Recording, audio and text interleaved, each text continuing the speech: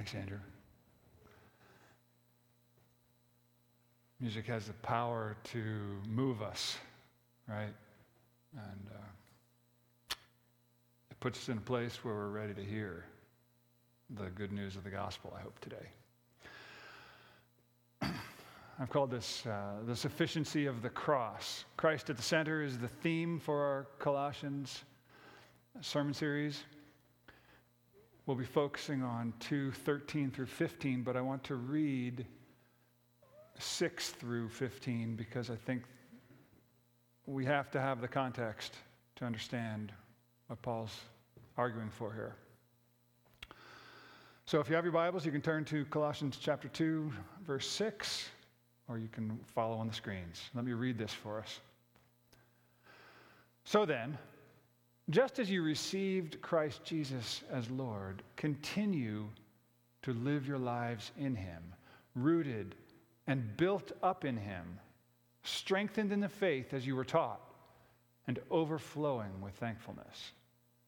See to it that no one takes you captive through hollow and deceptive philosophy, which depends on human tradition and the elemental spiritual forces of this world, rather than on Christ. For in Christ, all the fullness of the deity lives in bodily form, and in Christ you have been brought to fullness. He is the head over every power and authority. In him you were also circumcised with a circumcision not performed by human hands. Your whole self, ruled by the flesh, was put off when you were circumcised by Christ, having been buried with him in baptism, in which you were also raised with him through your faith in the power of God, who raised him from the dead. And our passage for today, when you were dead in your sins and in the uncircumcision of your flesh, God made you alive with Christ. He forgave us all our sins, having canceled the charge of our legal indebtedness, which stood against us and condemned us. He has taken it away, nailing it to the cross. And having disarmed the powers and authorities, he made a public spectacle of them, triumphing over them by the cross. The word of the Lord. Spirit of God, we pray that you would open our hearts and minds to the truth of your word, that you would shine the glory of Christ before us. Make us doers of the word as you reveal your will and your heart to us. We yield ourselves to you this morning. Amen. It's not working. Have you ever said that about your faith? Or thought that about your faith? It's not working. I bet you can think of a time when your faith in God was not doing what you might have hoped. It wasn't doing what you expected it would do. Maybe it's even now. Maybe you're not happy with your relationship with your spouse, or another relationship, or you're not satisfied with your work, or the way your work dominates your life, or your children aren't responding to the training you're giving them. Maybe you feel that your life is on autopilot, that there's no mission, there's no purpose. Your faith in Jesus sometimes just doesn't seem to be making a real difference in your life. Maybe you feel an emptiness inside that you just need to be filled. You're not alone. Everyone experiences moments or seasons of this kind of emptiness where we doubt that Jesus is really enough to fill up the voids in our life. Whether he's really enough to satisfy our desires and the needs that we have. We doubt that he can enrich and inform every stage and every aspect of life. We doubt that he can actually fill our lives with purpose and meaning. And there's a real temptation to search for that purpose and meaning and satisfaction in trivial and foolish, false, and even reckless pursuits. Chapter 2 of Paul's letter to the Colossians deals with that risk of turning to other sources to find the answers. Other sources to find the meaning and the satisfaction and the assurance that everything is going to be okay. So I began reading in verse 6 today because that helps set that stage. Paul encourages his readers to continue to live in Christ. Continue to live in Christ, strengthened in the faith as you were taught. He warns them about getting sidetracked through these hollow and deceptive philosophies, which I take to mean worldly teachings, practices maybe, that promise to fill those voids in our lives. Things that offer to add something to life with Jesus. I think Joel called it Jesus and when he preached last time around. Jesus and something else. Jesus and moralism. Jesus and a good reputation in front of my neighbors. Jesus and the right political worldview. Jesus and alcohol to dull the pain.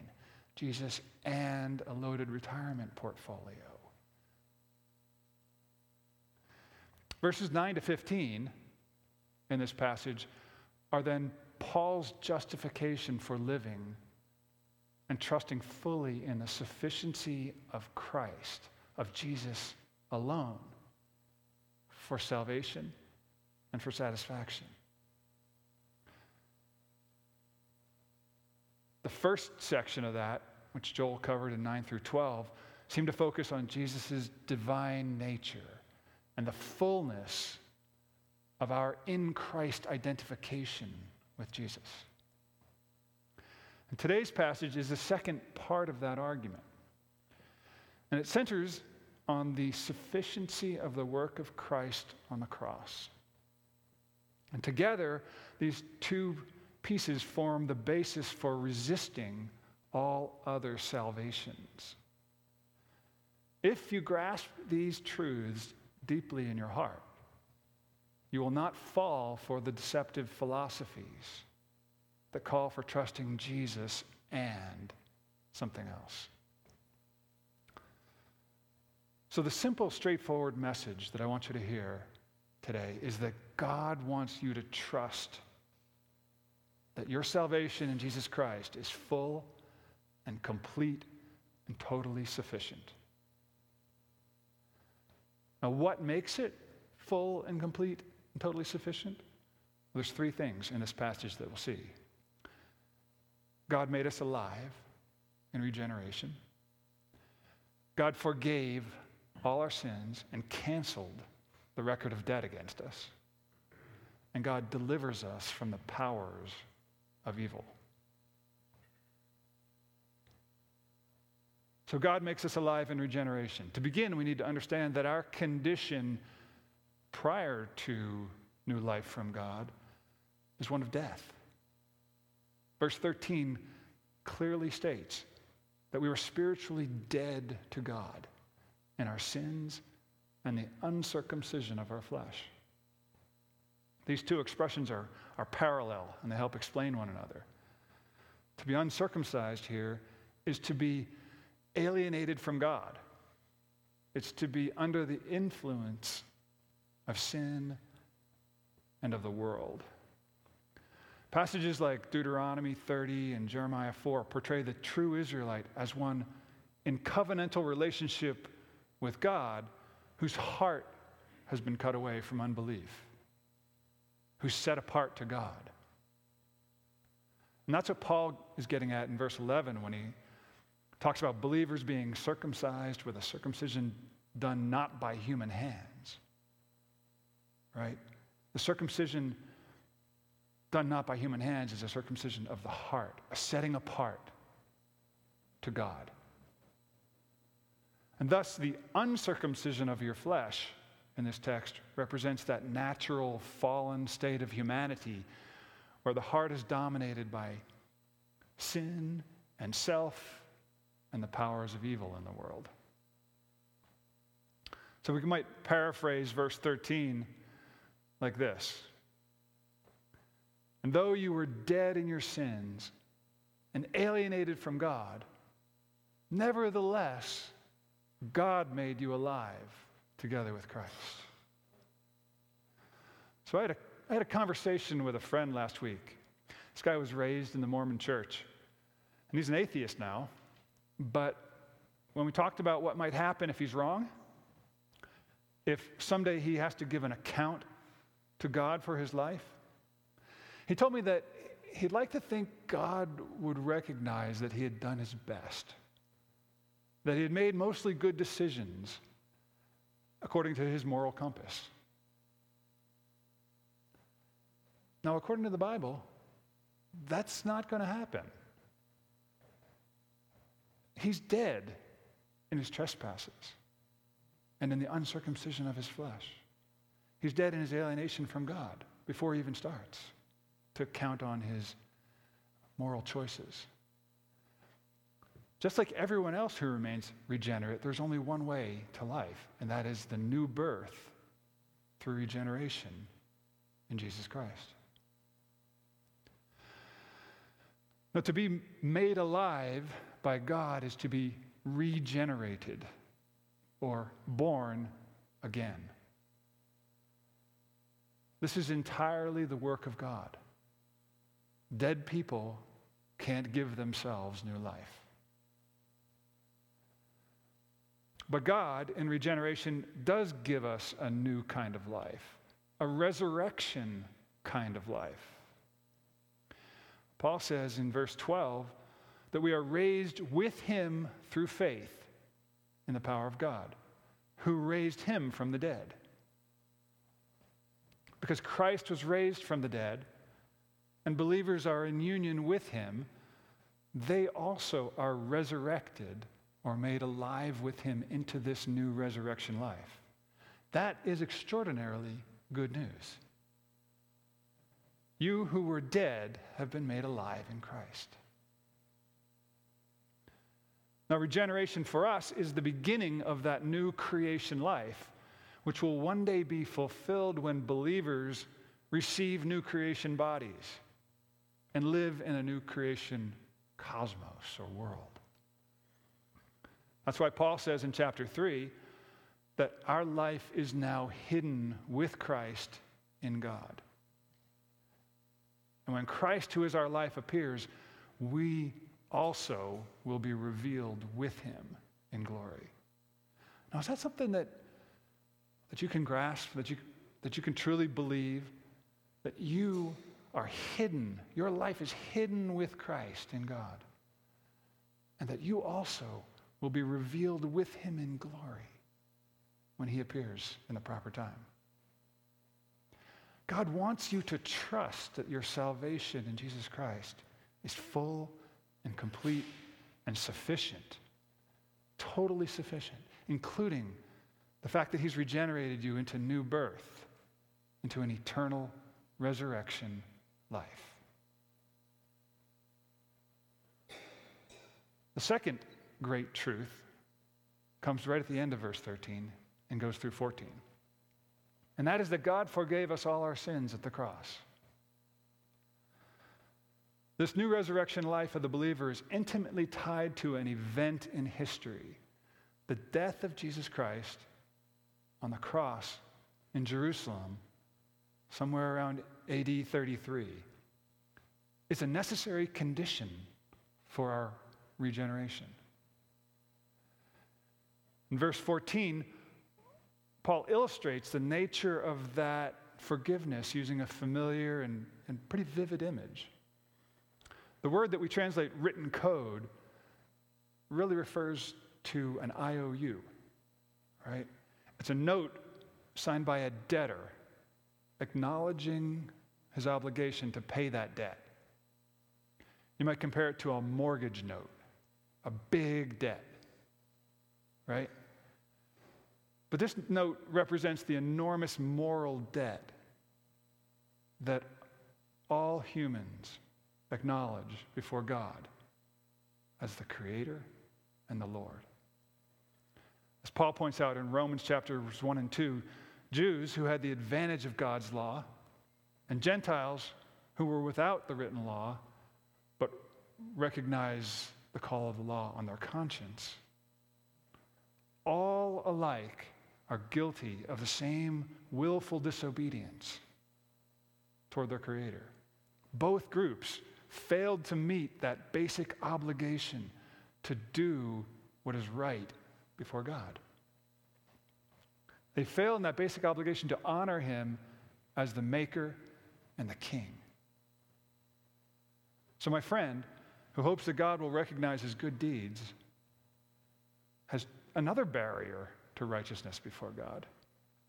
First, he's by nature spiritually dead and alienated from God. And second, he carries an ever-growing burden of legal indebtedness to God from a long record of willful disobedience to God and his conscience. Rather than justifying him, his record condemns him. And every human being shares that same burden until God deals with it. And so, what does God do with this record of our guilt? That's what Paul gets to here in verse 14. We dwell in a world where every offense must be righted or paid for in some way. The cost must be paid either by the one committing the offense or absorbed by the one offended.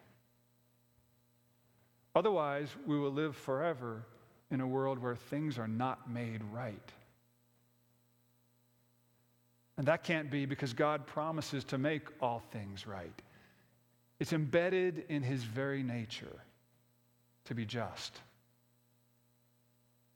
So God deals with the consequences of our moral debt by absorbing the penalty for sin in the death of his son Jesus, the Messiah. Shockingly, the guilty parties who are responsible for the debt are not nailed to the cross with a list of charges. Instead, only Christ is nailed to the cross with the list of our charges in our place, taking the penalty for our sin upon himself and absorbing and effectively canceling that debt.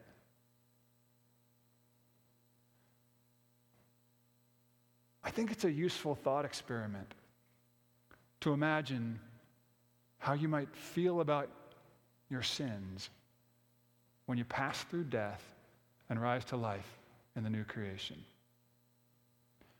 Because this truth that our sins are canceled is something that we sometimes have a hard time grasping. We carry around the guilt of our sins long after Christ has forgiven us in many cases. So I believe what you will experience in heaven is that you will remember your earthly life, including your sins. But your experience of those sins will not include the shame, the regret, the self-loathing, or the depression that accompanies them too often in our lives now. Instead, your experience of the love of God will overwhelm any impulse to self-condemnation. And so the thought experiment is this: if we plan to spend a condemnation-free eternity with God including no self-condemnation for our sins, why not start now? We've started eternal life now if we are born into this new resurrection kind of life. Why wait until then to stop experiencing condemnation? What holds us back? See, God wants us to trust that our salvation in Christ is full and complete and sufficient, including that our sins are fully forgiven. And Paul shows us a third feature of salvation in verse 15, where he shows that we are delivered from the powers and authorities of evil. You see, what happened at the cross was a collision of heaven and earth, and it affected the deepest realities of creation. It's about far more than our individual sin burdens. But as the work of Jesus on the cross blessed humanity, it simultaneously crushed and shamed the powers and authorities of this world and the spiritual forces of darkness. So you might remember Colossians 1:13, in which Paul celebrates that the Colossians have been, as he says, rescued from the dominion of darkness and brought into the kingdom of the Son he loves, in whom we have redemption, the forgiveness of sins. Note the connection there, too, of the forgiveness of sins and the rescue from the dominion of darkness. What's the link? It seems that somehow God forgiving sins releases the dominant hold of the powers of evil over human beings. Now, on the surface, the events that led to Calvary looked pretty straightforward, right? Pilate, who represents the lordship of Caesar, and the Jewish religious authorities were both threatened by this unprecedented display of personal spiritual power and authority in Jesus. His very existence, the very existence and life of Jesus threatened their sovereignty. Jesus accepted the title of Lord. He didn't dispute that he was the King of the Jews. He announced the arrival of the kingdom of God. So, the authorities stripped him, beat him, shamed him, marched him outside the city, and crucified him. And when they crucified him, they nailed to the cross this charge against him, the King of the Jews. And as he hung on the cross, they mocked him and looked on in triumph. And yet Paul, here in verse 15, claims that these very events produced the exact opposite outcome. He claims that precisely the reverse occurred.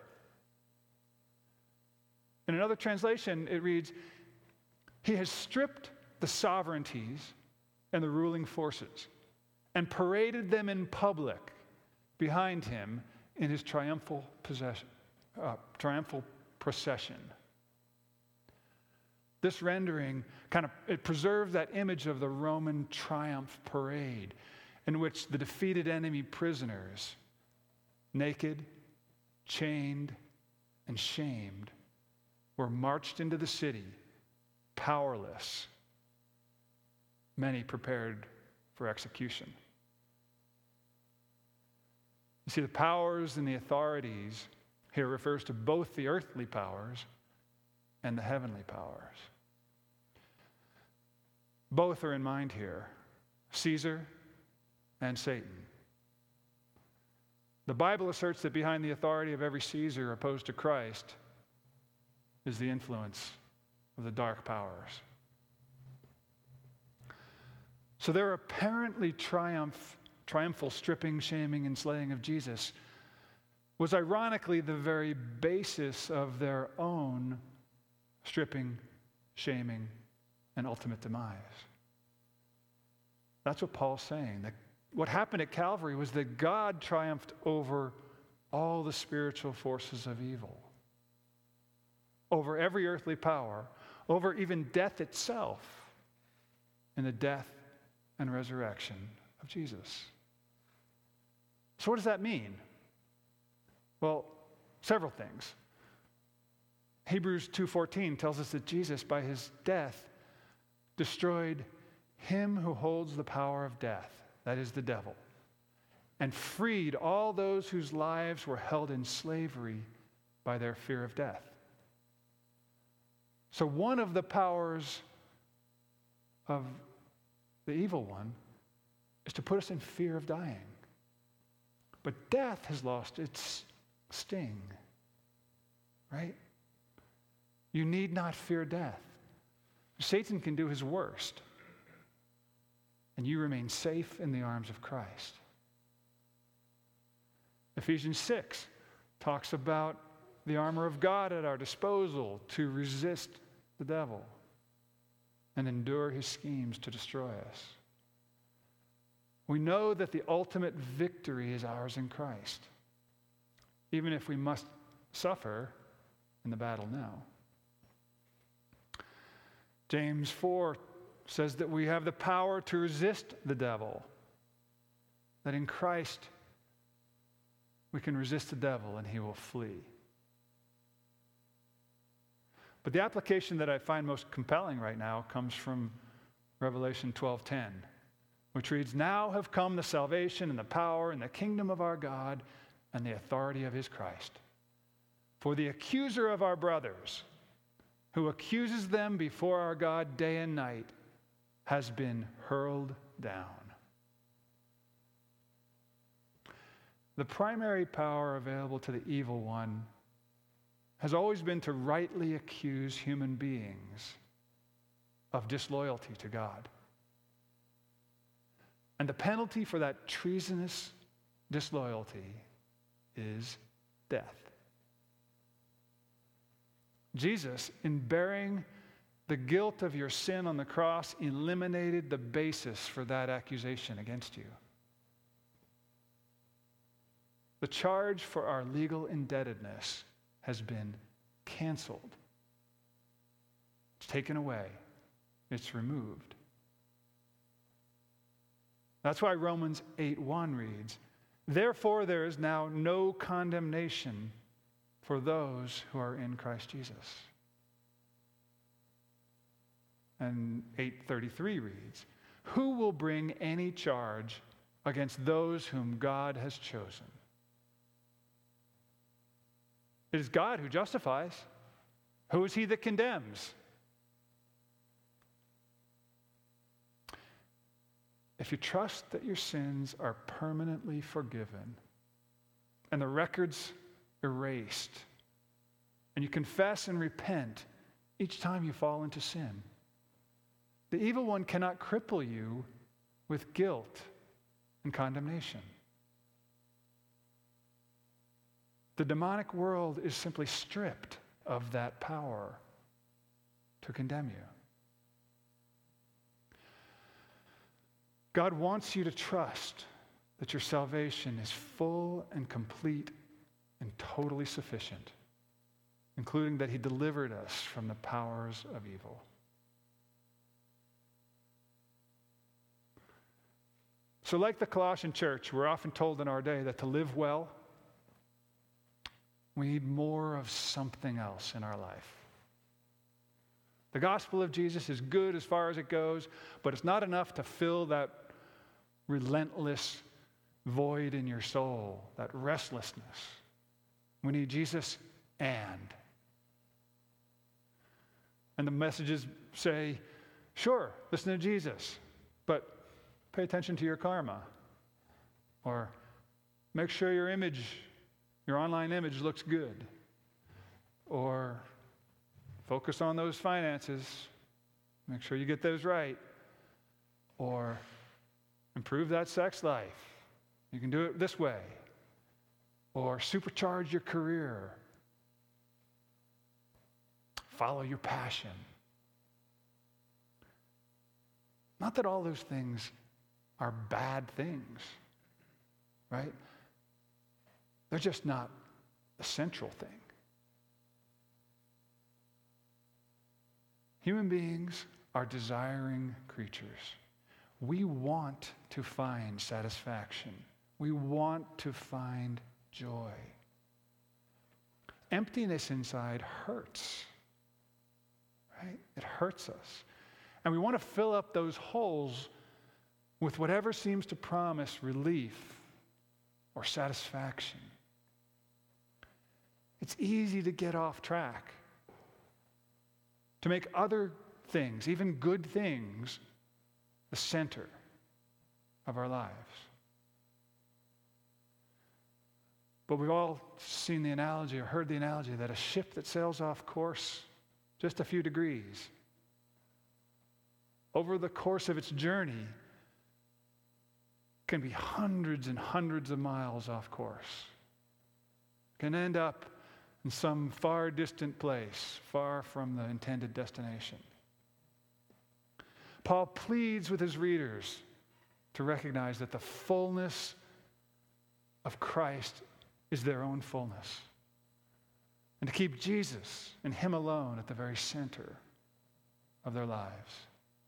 God wants you to daily trust the riches of the good news, that your salvation in Jesus Christ is complete and totally sufficient in regeneration to a resurrection life, in the complete forgiveness and cancellation of the record of sins, and in deliverance from the powers of evil. Amen? Father in heaven, give us grace to live this way.